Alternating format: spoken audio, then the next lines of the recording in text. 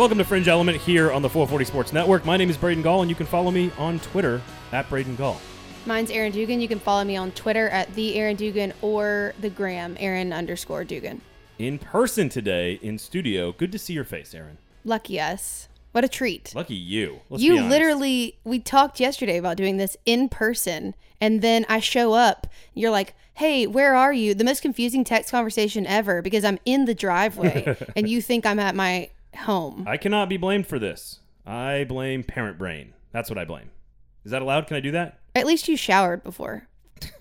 It's Braden not didn't fair. shower. He was in the backyard doing yard work. I was discussing something with the neighbor after a quick jog, and time got away from me, which happens when you are, busy managing a house. That's what happens. How long was the jog?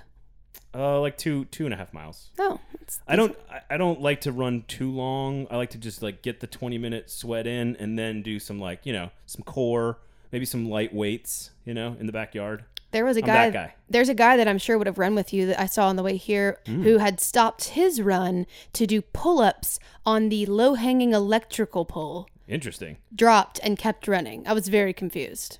Well, David Hale going to be our guest today on the show from ESPN. He is going to dive into all of the minutia and the strange, weird oddities of the legal mumbo-jumbo that is taking place this week as it pertains to the Supreme Court ruling, essentially taking a sledgehammer to the amateur model. And we'll let David Hale do a lot of the lifting. We'll have some thoughts about that on the front end. We thought we'd lighten the mood, though, Aaron, because we've talked a lot of expansion. We've talked a lot of player rights and player benefits, and that's certainly what's happening with the Supreme Court right now. But at the same time, we thought we'd have a little fun and kind of mess around this week on the show. And so we're going to talk coaches in the SEC, but maybe not the way every other show talks about coaches. Not the traditional approach we took here, but hopefully it will at least be entertaining at the minimum.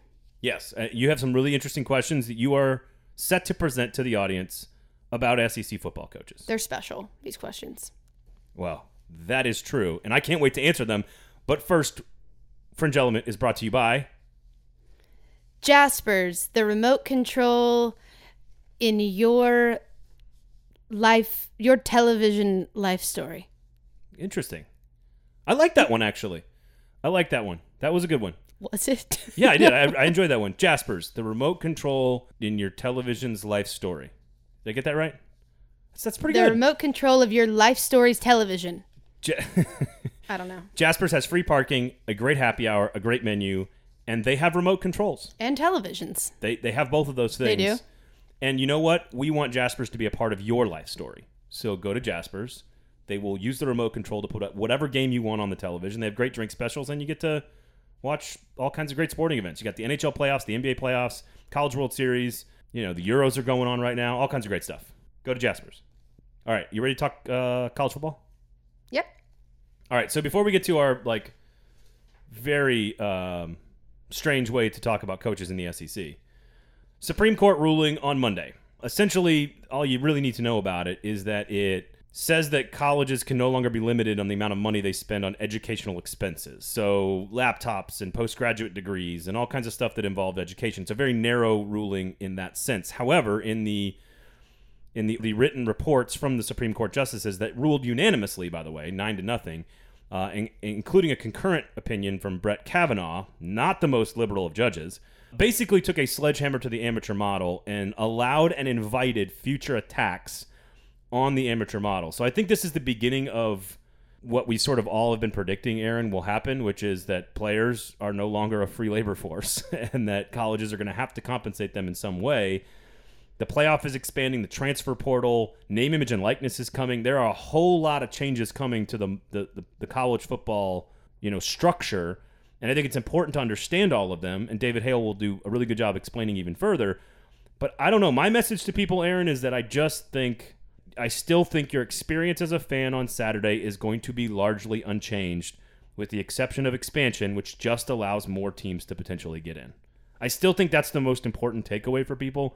I really don't see a reason why this affects the fan experience. In fact, I can think of a couple, maybe a little bit far a little bit of a stretch, but not necessarily that there could potentially even be more talent brought into the sport, more incentive to play as a collegiate athlete, and, you know, make decisions for your future based on the fact that you can go to school and play and get compensated.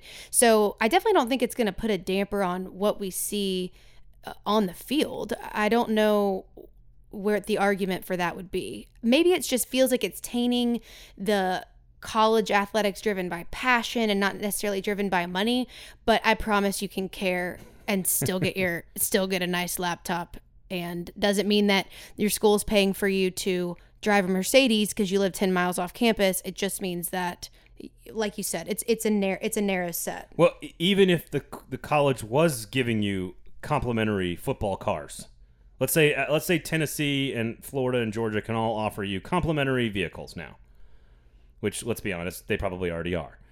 But if they, like, who cares? Still doesn't change. How does that change your life on a Saturday watching the game? And the only people that can sort of truly push back on this are sort of just like old ideologies. There's not really like an actual tangible thing that you can say, oh, well, that's going to make my viewing experience worse. I don't, again, my message to fans on this is don't take the fear porn bait on this, because there's a lot of talking heads and a lot of old people in your life, probably you're like your uncle and your grandpa, that are like, this is ruining the amateur model in the regular season. And like, that's how they all sound in my head. It's just not going to happen. You're still going to go, as we've said this a million times, like, you're going to go to the same seat in the same section of the same stadium, sing the same song, watch the same team with your same friends, drinking the same drink, doing the same stupid cheer.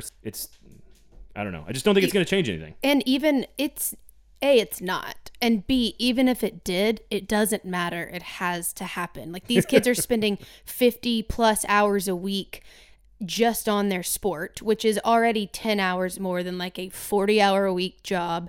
Then they have to go to school. I just am not worried about the fan experience. And even if it was going to be slightly affected, I just don't think that's more important. It's not going to change. The thing that needs to change, if they don't want to tread water and just collapse, which it already looks like they're going to, is the NCAA is just doing the worst possible thing by dragging their feet, trying to still stand on whatever ground they think they have, which to me, in my mind, is almost zero. And it'll be interesting to see what their presence, if any, is like in the future. And my question for you, I guess, before we move on is, on the university side, the NCAA does have control of a lot of the large events, postseason events. Like, for example, Vanderbilt hosts super regionals in Nashville. The whole video board show that's normally, Vanderbilt sponsors, all this stuff is totally neutral.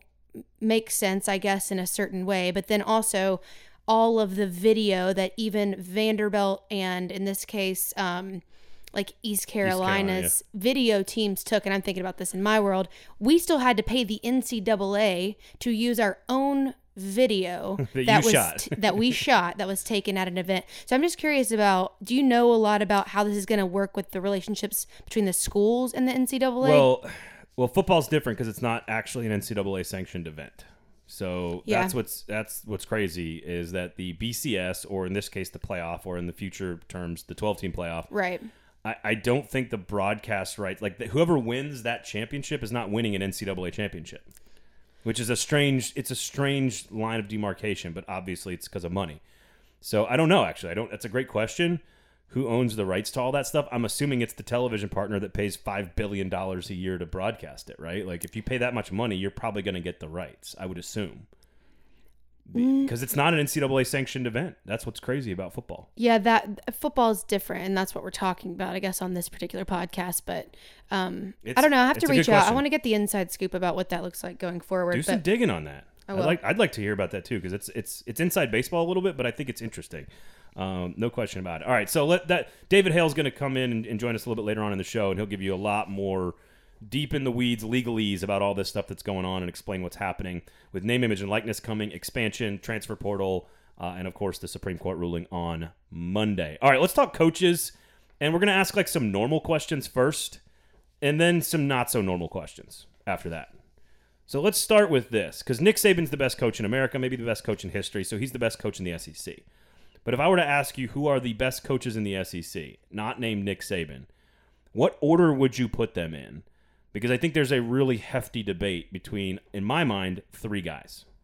I think my answer to this now, today, and for this season is going to be different than I think it will be in a year or 2. Interesting. Right now, it kind of falls where the teams have been falling with Georgia and Texas A&M, like Kirby Smart and Jimbo coming in. But I think that in a couple of years, Dan Mullen could be competing for either of those spots. I just think there's so much going on at Florida and talent and what he's able to do on offense and everything that he's been able to put together there, and just getting points on the board. I have a feeling that he will, maybe be eking into that 2 spot in the next year or so.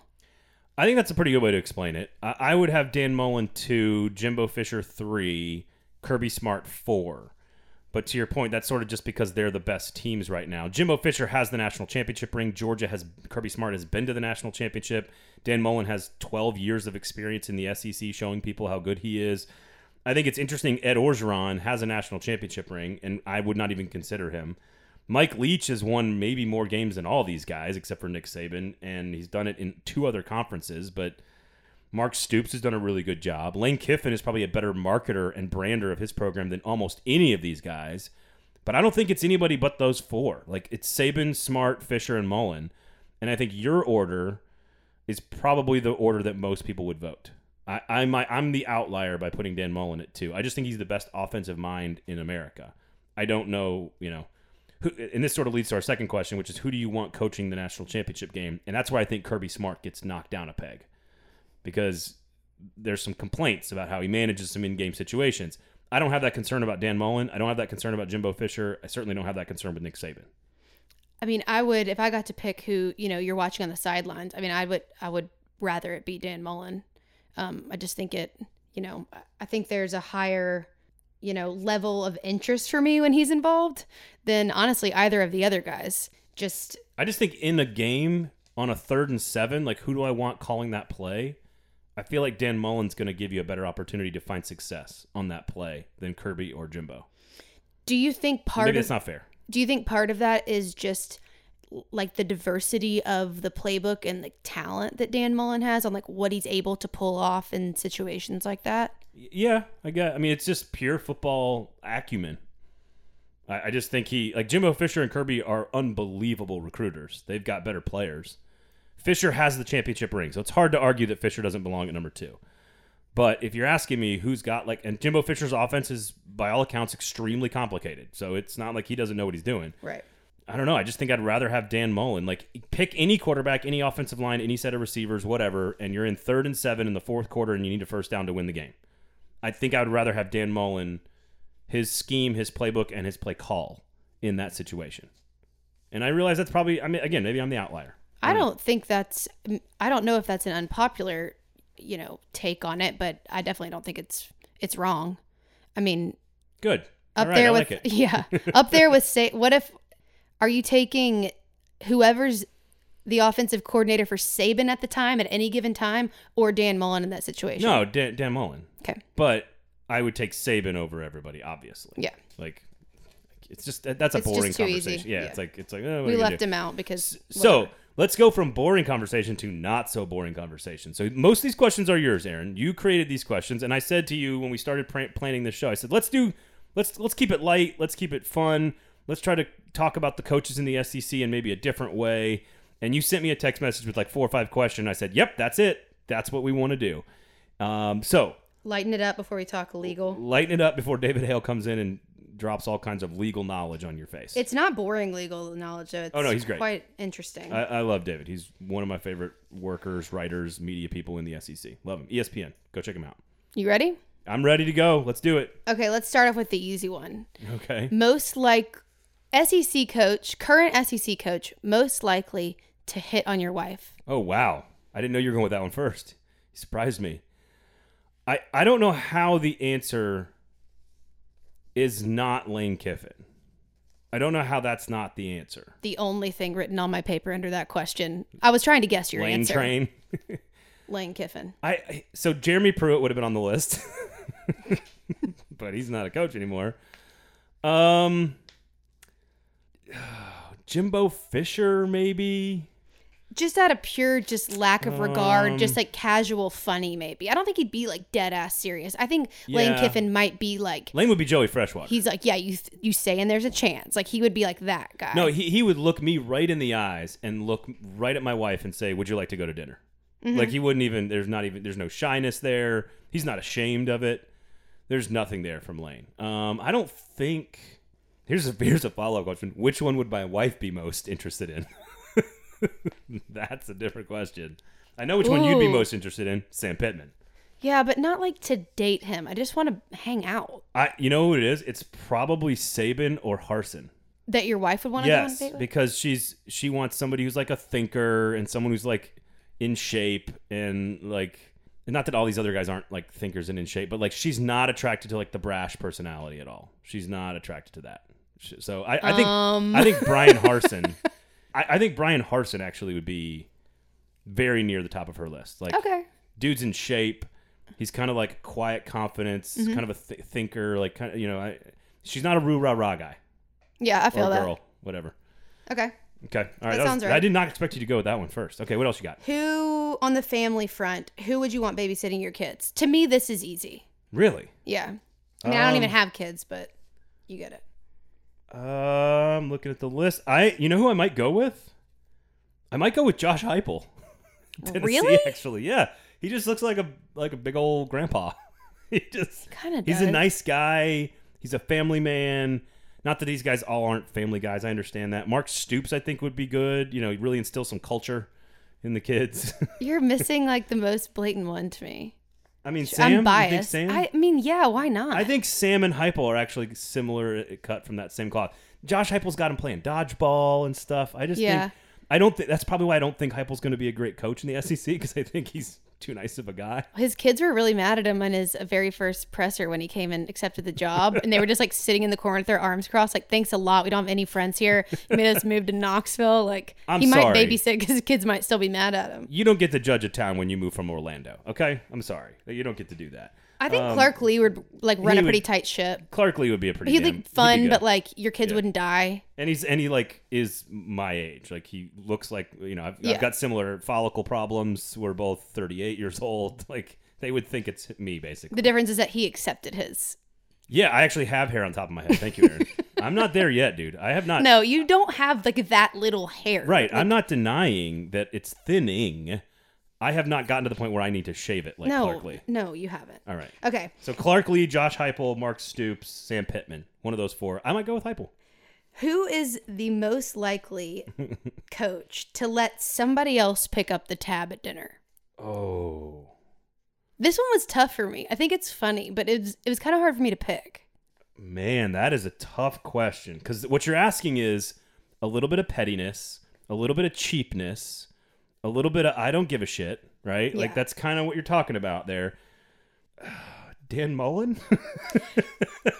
I don't know. That one crossed. That's a great question. That one crossed my mind just because I could see Dan doing it like Mike solely. Leach? Yes, that is who Yeah. I put because he's Yeah. such a wild card. You just don't know. He might like just get up and be like, "Thanks for dinner." Dan would do it to see Yeah. your reaction, but he'd still actually let it happen. He'd almost just want to see. Yeah, I agree. Kirby's like too. He's gone to too many cotillion classes. Yeah. Like Kirby's been to too many formal dances, and he understands the social norms. So I think Kirby would be all right. Shane Beamer, I think he's just a classy dude. Clark Lee, same thing. Sam Pittman, Brian Harson. I could see Kiffey doing it too. But I could also see Kiffey like trying to buy rounds of shots for everyone at the bar See, and like making sure everyone knows he paid for it. That's kind of what I think about Lane because I think it'd be more of a like, oh, I'm gonna go talk. I know the owner. I'm gonna go talk to him, and then if Right. the owner didn't pick it up, Lane would just secretly pay it and act like the owner paid it. Can you tell the chef to come see the table, please? Like Yeah, that would be his Kevin gig. for sure. All right, And that's good. That's a Brad great Hart. question. I think I might go. I think Dan Mullen. I think Okay. that's what I'm going with. I had Mike Leach. Leach is a good one too. Let's see. This has already happened several times, but most likely to have to apologize after an in-game interview, after a post-game presser. We've obviously seen Nick Saban do it more than once because he's Saban. And then Dan Mullen should have done it after he wore a freaking Darth Vader outfit to the Halloween press conference after a loss. This is a fascinating question because I think it's very tied to the words you ask here. Is it most likely to need to apologize or most likely to apologize? Because I could see Sam Pittman like saying something silly, like kind of losing his cool, but then immediately apologizing for it. Totally. Because he just like said something to a reporter on a sideline interview and he got a little frustrated and he would like, oh, hang on a second. I'm sorry. I didn't mean to say it like that. Like I could see him apologize. Like I can't see Kirby, Jimbo, Dan, Nick, Lane, Coach O, Mike Leach. I can't see any of them apologizing for anything that they say in a press conference. I could see Mark Stoops apologizing.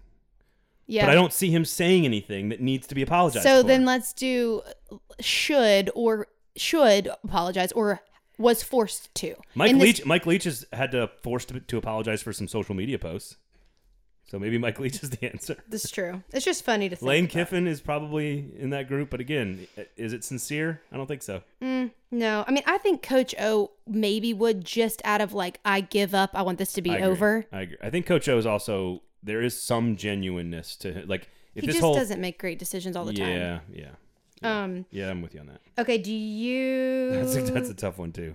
Lots of dynamics involved in that question. Wild card. You haven't heard this one. It's Uh-oh. really stupid. Which coach could fit the most Peep marshmallows in their mouth? Coach O. He lived on pork rinds and Red Bull at one point in his life. See, I kind of think Heupel could give him a run for his money on that. That's mean-spirited. No, it's not like that. It's just like... Sam Pittman's an offensive line coach. He would be in that category too. Yeah, and he'd probably like live up to the challenge. But I think it's Coach O. Didn't you have one? The Rick Pitino Bobby Petrino Memorial Award? Is that what we're talking about? Yes. Who's most likely to fall off a motorcycle with their mistress and or use prostitution to recruit to their campus? In fact, you confused Rick Pitino and Bobby Petrino in the preparation for the show, and I said, no, it actually works. They both have had plenty of off-the-field scandals involving illicit affairs. I have used their names interchangeably just because I don't remember what Braden originally said about the award, but again, it does not matter. Like, I know who they are, but it still doesn't matter. They also sound really similar. Yeah. Like, let's be honest. They're And how is it different, but how is it not Lane Kiffin? It's, Or is he too good at the dating to not actually have that happen? I have a hard time. Well, I don't know. I have a hard time saying the person that first came to mind for me because I do think Coach O has like some good in him. I just think he makes dumb decisions sometimes. Yeah. But I was thinking about, I don't based think on this, he would. I don't think he would do it though. But You know who wouldn't might it be do it? funny picturing Coach O trying to ride off on a motorcycle though? I think Kirby and Jimbo are sneaky options for this one. Sneaky options.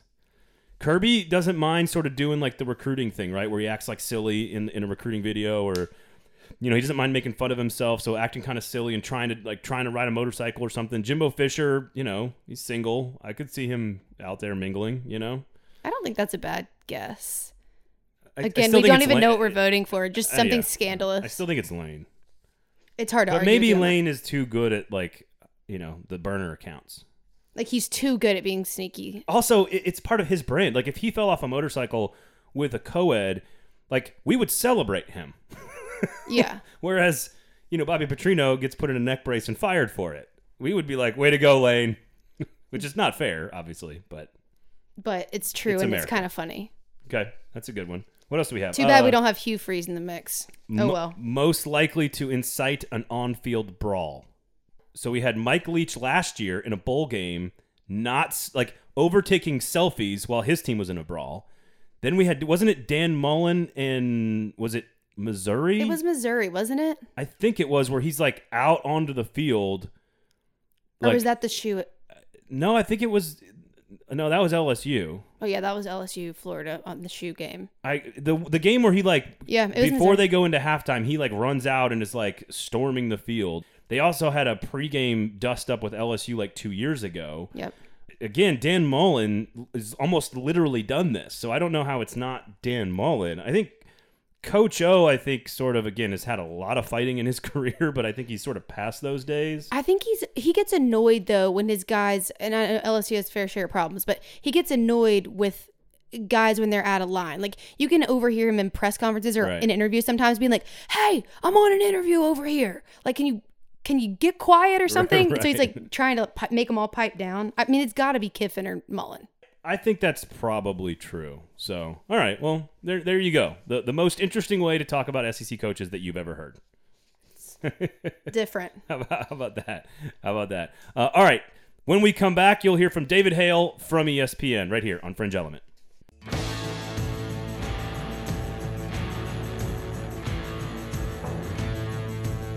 Fringe Element is brought to you by Jaspers, the help you need when you're up creek without a paddle and also out of queso. If there's one thing I'm thinking about when I'm up that creek without a paddle sitting in my boat is, damn, I wish I had some queso. 100%. It's delicious and nutritious. Life sustaining when you're lost on a river without a paddle. Things you got to think about. Jaspers is the next evolution of the sports bar with a free parking lot. The air conditioning works great, by the way, because if it's really super hot like it's been in Tennessee, there's very few things in life. AC? Yeah, they got air conditioning. There's very few things that are better in the summertime in Nashville than walking in out of the heat into a bar and seeing a tall, cool, frosty beverage just sitting there waiting for you at the bar. The way Jaspers would deliver you a beverage during happy hour, let's say from 4 to 6, Monday through Friday. Braden, while saying this, looks so sincere and is just gazing longingly out of his office window with his hands gingerly crossed on his mic, like looking up into the left as if he's like dreaming about Jaspers. No, there's a thought bubble with a cold beer in my head right now. You can't see it, Aaron, but it's there. If I could see your thought bubbles, I'd be scared, but it would also help me in a lot of situations. I don't think it's as scary as you think it is up there. It's just like... It's just confusing to me sometimes without the thought bubble. You know what? Me too. Okay. I'm confused by myself most days. Yeah. But you know what else you could do? Because, listen, there's great places to sit, lots of great viewing spots in the... They got chairs. They have chairs. You would not believe these chairs. Oh, the chairs. They're amazing. They got a booth. They got the tall tops. They got the shuffleboard. They got the private dining room. They got the grab-and-go market. All different types of experiences you can have in Jaspers. But you know what else you can do? You could order food from Jaspers and pick it up and take it home with you if, you're feeling like you need to be in a padded room while your team gets eliminated from the College World Series. First of all, why would you say something so hateful? I am picking up Jaspers. My team's been eliminated, Aaron. Well, I mean, I need a circular room without corners that has padding in I it. didn't throw it in your face, did I?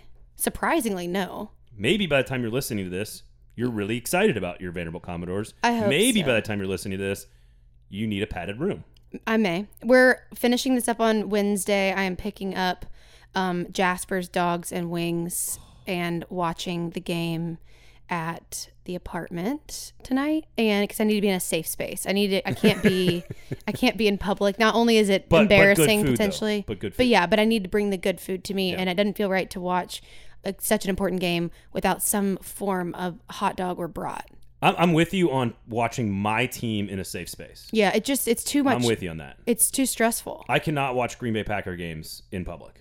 I need to be in my own living room. I need places to pace and wander and walk. Maybe some things that I can beat up that aren't like a trash can that's not going to be someone else's property, Right. And I need to be able to say whatever I need to say. And Right. I don't have a good filter in public normally, but this, the stakes are high. So I don't want to. Aside from the Jaspers Dogs and Jaspers Wings, which are exceptional and great during happy hour, are you going to be watching the game alone? No. I have a couple Vandy people going to watch it with me. Okay. Yeah. Because No. my safe space also includes no other people. Generally. I can do it if it's the same. Like, I can't have someone just like a UT fan just like patronizing me the whole time for no reason when they have nothing to lose. And I also don't really want to watch it with the opponent. So like, I'm not as long as invited. it's my people. No, and you weren't anyway. But Yeah, thank you. you wouldn't have come. Probably not. Okay. But as But long not because as it's I don't Vandy like you guys. people. I would love to hang out with you young, cool people. Yeah. Well, I just am not really able to. I'm on kid duty on Wednesday night.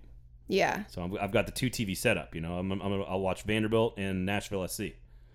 That's what I got going. I'm so nervous. Maybe I'll pick up some Jaspers too. This is a great idea. Yeah, you should. I mean, why not? Can we? So people are listening to this on Thursday when the show comes out, but you have already watched the Vanderbilt game at the point of this ad. You'll have consumed your Jaspers food. Can we just pretend that like they lost? And how would you feel right now? I would be sad. How about what if they win? How would you feel? I'd be stoked, and then know that I'm still have much more higher stake nerves coming down the pipeline. But if they win and I ate Jasper's, I'm going to have to eat it every single game for the rest of College World Series. Jasper's, helping your team win a national championship. Jasper's, supporting meaningless superstition for all who need it. If Vanderbilt won on Wednesday night when you're listening to this. If they didn't, sorry, Jaspers. I know. That's why I'm just going to pick like a couple things because I don't want to have to eliminate the whole menu for forever. Go to Jasper's. It's a great place to watch the game, or pick up some food and take it home and watch your game there if you need a padded room to watch your favorite team. Go to Jasper's. It's a great place to go eat and watch the game.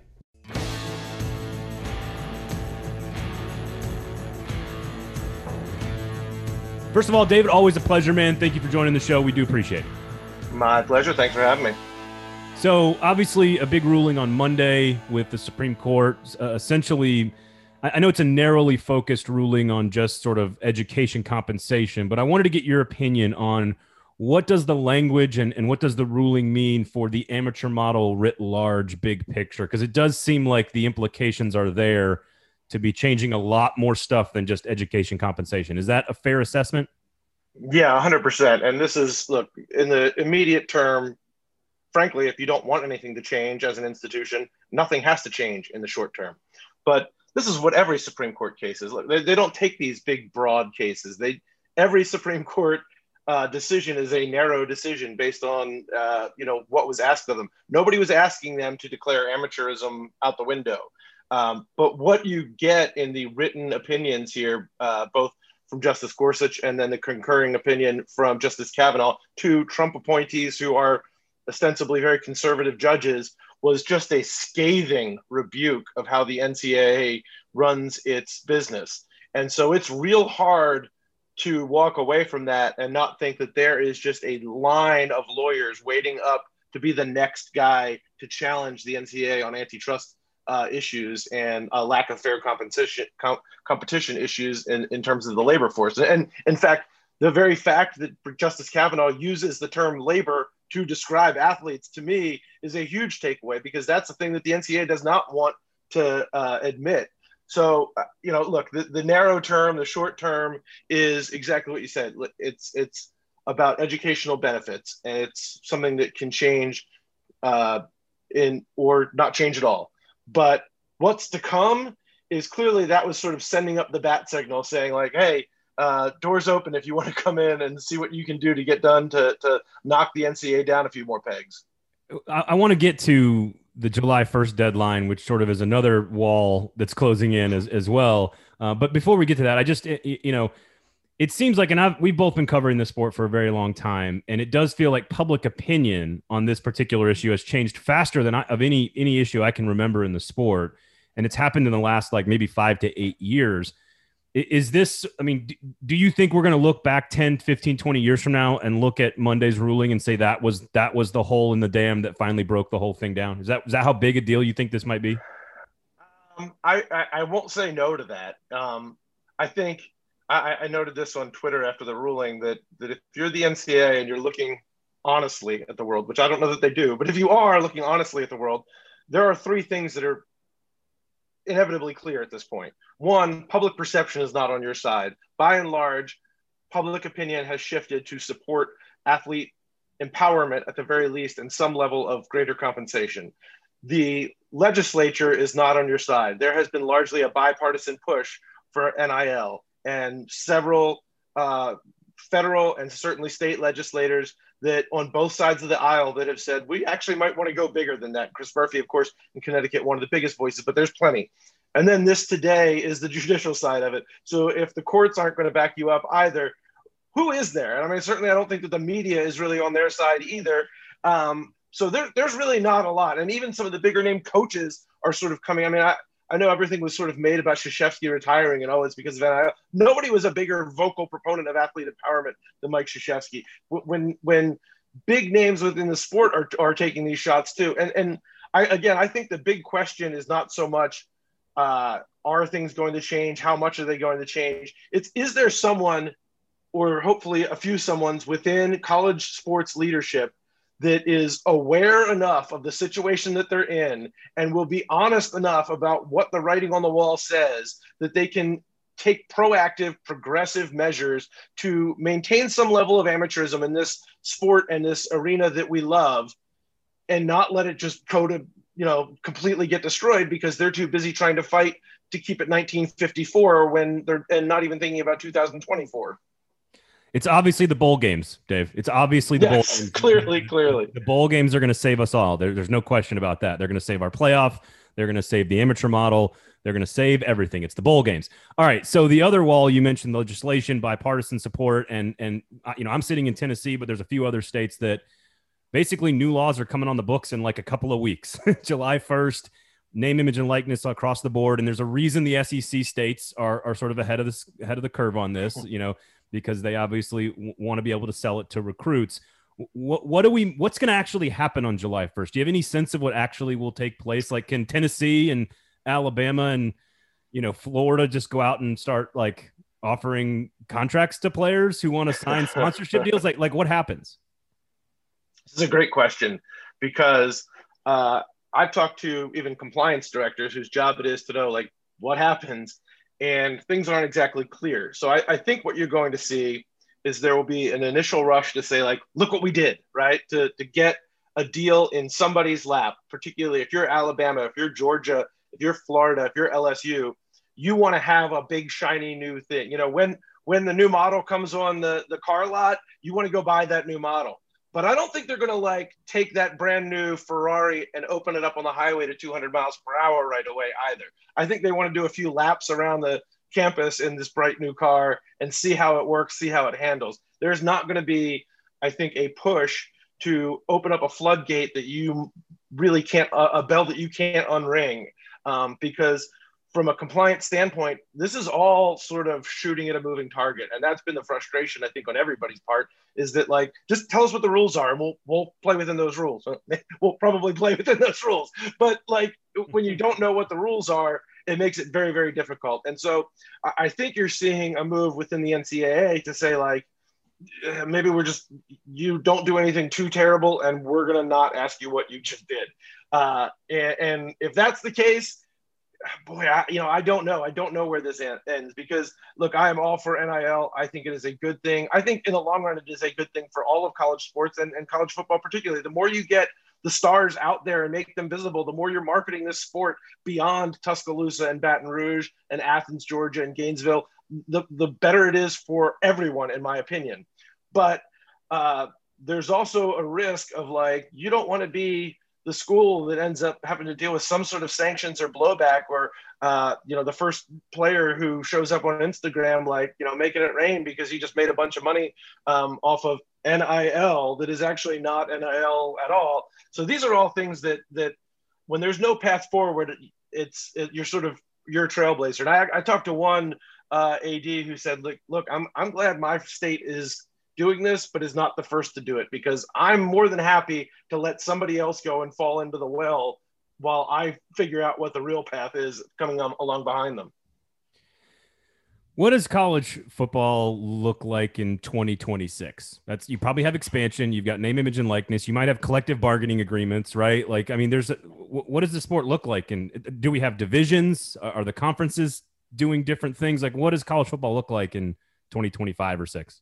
It's so fascinating because this is, I think we can all agree, college football is, and I don't mean this politically, I mean this just mindset wise, the most conservative sport that there is. I mean, this was a sport that we had to drag kicking and screaming into a 2-team playoff and then a 4-team playoff. And everything is done. I mean, what you see and how the NCAA has handled this case and taking it to the Supreme Court, which clearly was a poor decision. Like, they are fighting tooth and nail to keep things from progressing too far from the idealized version of old school college football. And what we have seen in just the last few weeks is, in any one of these things, from name, image, likeness to the expansion of the playoff to the transfer rule to the ruling today, all of this stuff that has effectively happened within the last 90 days, all of those would have been the biggest thing that had happened in college football in years if they had happened at any other time, and they're all happening at once. So it is really fascinating to consider what the long-term effects of those are. And So take just something like transfer portal and open up one-time transfers. I've talked to some coaches who have been like, this is the death of everything and it's the worst. And of course coaches say that, right? It's fear porn. It's transfer portal fear porn. Exactly. I've talked to plenty of other coaches, and I think when you start talking to the good coaches in the SEC, they view this as an opportunity. Look, if you are opening up the floodgates of anybody can transfer and we have the best product, we benefit from this. That's great. And then I've talked to a few coaches who've just been like, it'll be fine. We're going to make a big deal out of it for now. And 3 years from now, we won't even talk about it anymore. It'll go away. Just like, when Jim Harbaugh got to Michigan and everything was about satellite camps. And when's the last time you heard that term? So I think there's a little bit of so much change happening at once that it's all a little bit scary in a sport that does not adapt well to change. And particularly, as you said, when there's coaches that are disseminating the fear porn, it's not surprising that everyone's like a little like, well, what's going to happen in 5 years? What are we going to look like? I think college football is going to, the product itself will look largely exactly like it does today. We are going to have some players making a little bit more money here and there and a little bit more famous here and there. We are going to have more teams in a playoff, most likely. I would love to see no divisions. That would be great. All of those things are sort of ancillary to like this artificial construct of college football. But the game itself is going to still be the game, and I think we're all still going to love it. I try to tell people that because, you get like your uncle and your dad, and they're all like, well, the regular season's not going to mean as much. And they got all these concerns. And these transfer portals, like you said, coaches are like, it's going to destroy the game. And I'm like, no, like you are going to go to your favorite stadium. You're going to wear your same polo. You're going to sing the same fight song and sit in the exact same seats. And you're going to watch your team play every single Saturday exactly the way you have for 45 years. It's not going to change. Like nothing is actually going to change from the fans' experience standpoint. Except for maybe my team's got a better chance to make the playoff, right? Yeah, right. And I mean, look, I think if you are a fan of college football and want to see good players on the field, then the transfer portal is great because it's giving good players a chance to get into a place that they might get on the field. If you are a fan of the regular season and you want more games to be important, I think expanding the playoff makes more games important for the playoff. I mean, you can argue about how we should value the playoff and maybe that we've overdone that. I would agree with that. But if the narrative of a season is who's getting into the playoffs, we've just made a lot more games part of that narrative. Yeah. And again, at the end of the day, even if you're a fan of Alabama, if you're a fan of LSU, and you don't give a damn about anybody else, that's fine. And I don't think your product is getting hurt by this at all. But I think it's a good thing for the sport in general if there are fans in Washington and California and Oregon and any place west of the Mississippi for a change. I think it is a good thing if you get a Cinderella story like Cincinnati in a playoff and give them a chance to win. I mean, look, that Georgia-Cincinnati game was wonderful last year, the bowl game. I loved it. I'm also a deep-seated, I'm going to watch every minute of every college football game fan. If neither of those teams was going to win a national championship, but how dramatic would the end of that Georgia-Cincinnati game have been if it had real playoff stakes, a real championship stake? So I think all of those things are good for marketing your sport and making more people care about the sport. The more people who care about college football, the better off we all are. Well, and in the SEC, you've got 7 halves that have traditionally been the quote-unquote halves, and we all know who they are. They're the ones that have won national championships in the past, and A&M. And then it's the middle class, though, with Arkansas, South Carolina, Kentucky, Missouri, and a couple of these teams are going to be really good this year. Ole Miss, Kentucky, and Missouri in particular, those three. That's the collection of teams that, to me, benefits the most because Greg Sankey was the voice pushing to 12 teams, right? It wasn't just 8. He was the reason they went to 12 in theory. And to me, it's like even in 2021, we've got a perfect example. Missouri's going to be pretty good. Kentucky's going to be pretty good. Ole Miss is going to be pretty good. To me, that's the collection of teams that benefits the most from what all these changes. Right. And I mean, look, this is the problem I kind of have with when people start arguing against changes. And look, the idea of unintended consequences, I think, is a catch-all term that gets thrown out as a reason not to do things. But there are going to be some problems. With every one of these things, there are going to be some problems. But those are problems that, with good leadership, can be addressed. There are also going to be benefits to pretty much everyone. And a couple of the teams that you named there, Ole Miss and Kentucky, and I think probably Missouri to some extent now too, because I really like Eli, is that those are coaches who have a holistic idea of what their program is, understand their program's strengths, and market to those things. Obviously what Lane has done at Ole Miss is a marketing genius job. All of the new stuff helps that. If you know how to market what your strengths are and can go sell that to a recruit, yeah, is Kentucky ever going to out recruit Alabama? Hell no, they are not. But now I think there is a way for Mark Stoops to say, like, here's what we do at Kentucky, and it's different than what they're doing at Alabama. And what they're doing in Alabama clearly is working and it's great. But here's this other thing that we do that I think might fit you really well. And we have an opportunity to market that at a different level than we would have ever had before. So I think there's tons of advantages, even if you're talking about being, Vanderbilt or Wake Forest or some of these schools. I mean, there's still genuine advantages built into a system that is allowing you opportunity to expand your voice and your network. Can I ask you a couple of actual football questions before? Please do. Yes. Now that we've talked about all the other stuff, Alabama, A&M. Georgia, A&M. Who do you like to actually challenge Alabama this year? I am here by the day. I swing back and forth on how I feel about Georgia and JT Daniels. I think that they can win a national championship this year. I genuinely think they have the recruiting talent for 5 straight years now has been top 5 elite level recruiting. During the Mark Richt eras, I once asked Bobby Bowden about Georgia under Mark Richt, and he said, man, they're like a golfer who keeps rimming out a putt. Eventually, one of those is going to roll in. Didn't roll in for Mark Richt, but I still feel like one of these days they're going to drain one of those putts. And what you see, and I think maybe a little bit of too much pressure is going to be put on JT Daniels to be this savior. I don't think he needs that to be that so much as they need to understand that the type of offense you can play with JT Daniels is different than what they have been playing at Georgia, pretty much since they invented football, that they can open things up and be different. I mean, they sort of feel to me like what Alabama would have been if Nick Saban didn't try to reinvent himself. How much are they willing to sort of reinvent themselves with JT Daniels? He doesn't have to be perfect if the offense gives them more latitude and leeway to do more interesting things. And if they do that, I'm really high on the talent all around them. I like Georgia. I'm not going out on a far enough limb to say I'm picking them to win it all this year, but I'm definitely not writing that off yet. No, I'm with you. I really like Georgia. It's like John Rahm, right? Like he had like 7 or 8 putts that he had to make on Sunday. He kept missing all of them, and then finally on 17 and 18, he drops in a couple of bangers to win the tournament. Maybe that's JT Daniels this year for Georgia. Who knows? I've asked this of every human being I know that I respect their opinion. What is LSU?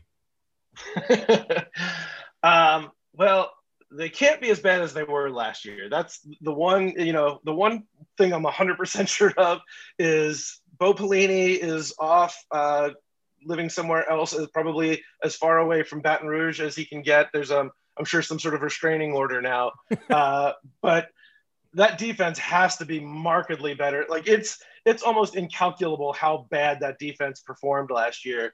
Look, they've still got talent. I think they just didn't. It was sort of they were in some ways the mix of all the players that left, coming off of a championship, new coaching staff around Orgeron, and then COVID on top of all of that. There was just never a sense of continuity there last year, and I think it's one of those programs that I don't think they're going to challenge, Alabama this year. In fact, I'm not so sure that they can challenge A&M this year, but I think that you saw some progress towards finding an identity late in the season last year, that if that continues to build, it's just a matter of saying, like, this is who we are and what we're supposed to do, instead of like all the moving pieces of every week was sort of trying to put out another fire. I think just having some push in the same direction is critical.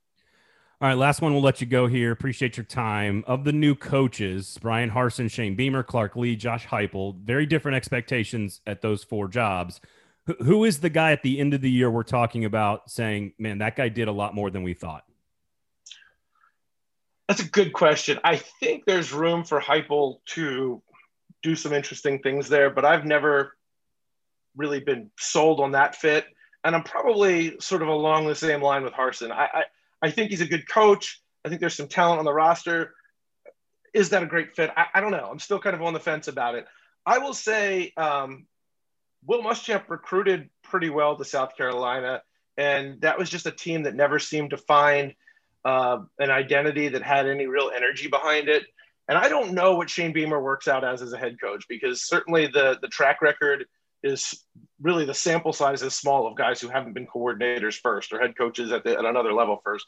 But he brings energy, man. I think he is the right personality fit for South Carolina. And if that personality with some of the talent that Muschamp brought in kind of overlaps, I could see at the end of the year, we're sort of talking about them the way we did Arkansas and Missouri a little bit last year of like, wow, they turned things around a lot faster than I was expecting. I think that could be South Carolina this year. I don't think they're going to be great, but I think they might exceed expectations.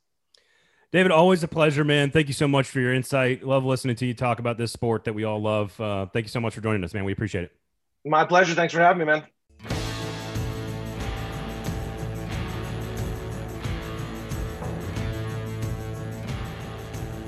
That was David Hale from ESPN. Very interesting stuff there, Aaron. And that sort of does it for the show. David's awesome, man. I don't know about you, but I got smarter during that interview. That's for sure. Only one way to go. It doesn't take much. It doesn't take much for me. I kind of walked into that one, didn't I? You did. Made it too easy. No, he's very insightful, and it'll be interesting to see how all this plays out. But I think we're heading in the right direction. I think we are as well. So, special thanks to David Hale for joining us. We hope you enjoyed our very random conversation about SEC coaches. I just felt like we needed to lighten the mood today a little bit. Lots of heavy topics about NCAA rule changes and stuff. A lot of legislative jargon, if you will. Yeah, exactly. Legislative jargon is not a thing I'd like to hear on a sports podcast too often. So that's why we talk about what coach will hit on your wife. I actually am far more interested. I'm actually going to do research on which coaches my wife would be most attracted to. I'm gonna do the research on that and ask her to rank them, and I'll bring that back to you guys next week. Okay, I'm gonna try to guess also what she says. Come up your top 3. I also would like to put you on the spot, and which 3 would you go on a date with? But you already you're made me do too sensitive about marry, it. Be all PC F-word, and kill. No, That's true. You did marry, fuck, kill. I did, and I on the spot. That was pretty good. That's because you and Childers together is just scary. So when he's on the show, I never know what I'm gonna have to answer. Aaron, where can people follow you? The Aaron Dugan on Twitter, Aaron_Dugan on the gram. You can follow me at Braden Gall, and Fringe Element is brought to you by Jaspers. I don't have to do 3 in a day. Do I? No, we're like Omaha. It's just a doubleheader. I'll do this one. Go to Jaspers. It is a wonderful place to eat food and watch sports in the air conditioning. And you know what? You won't have to pay to park your car. And they have chairs. Lots of places to sit. It's good. Yeah. Go to Jaspers. You can follow me at Braden Gall on Twitter, at 440 Sports on Twitter and Facebook, at 440 Media on Instagram. For Aaron Dugan, David Hale, my name is Braden Gall. Thank you all for listening. This has been Fringe Element here on the 440 Sports Network. Go Doors.